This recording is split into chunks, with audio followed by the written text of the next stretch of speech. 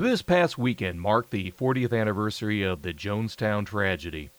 That human massacre that occurred in the blip of time where 918 people committed suicide and or were murdered for following the madness of one false prophet, James Warren Jones, or simply Jim Jones of the People's Temple.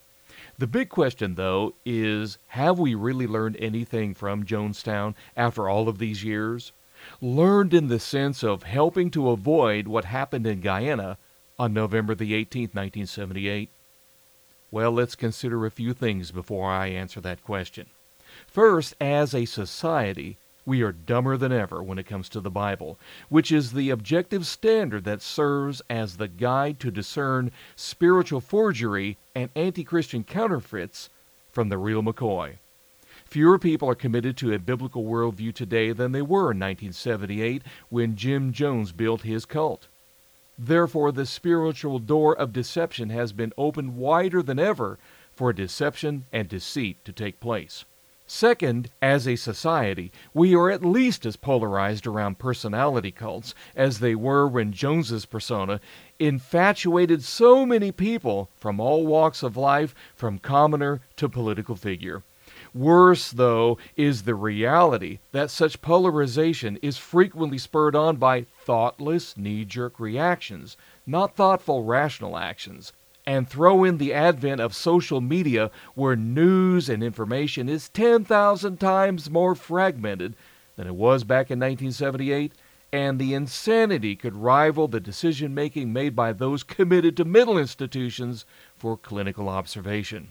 Third, as a society, we are more desperate than ever to be led out of a morass of 200-plus years of Enlightenment leadership, whether religious or secular, which has tended toward a godless outlook on life that tolerates everything except what is right and stands for nothing.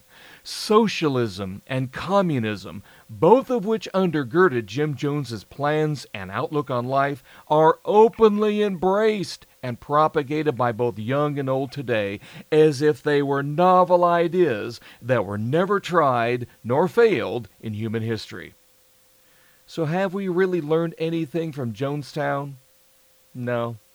We are by far worse off today than we were in 1978. It is just a matter of time before it happens again. All that remains is the body count as we drift further and further away from God and into delusion and despair. Even a former Jim Jones follower and Jonestown survivor concluded the same. There are many lessons to be learned from Jonestown. I look at the world today, I look at the environment that we're in, and I see this parallel. And I look at how People's Temple began.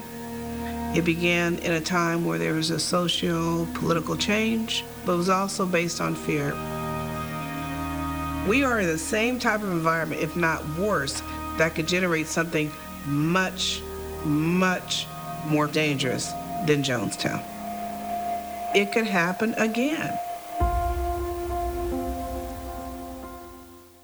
I am Dr. Paul Derengowski.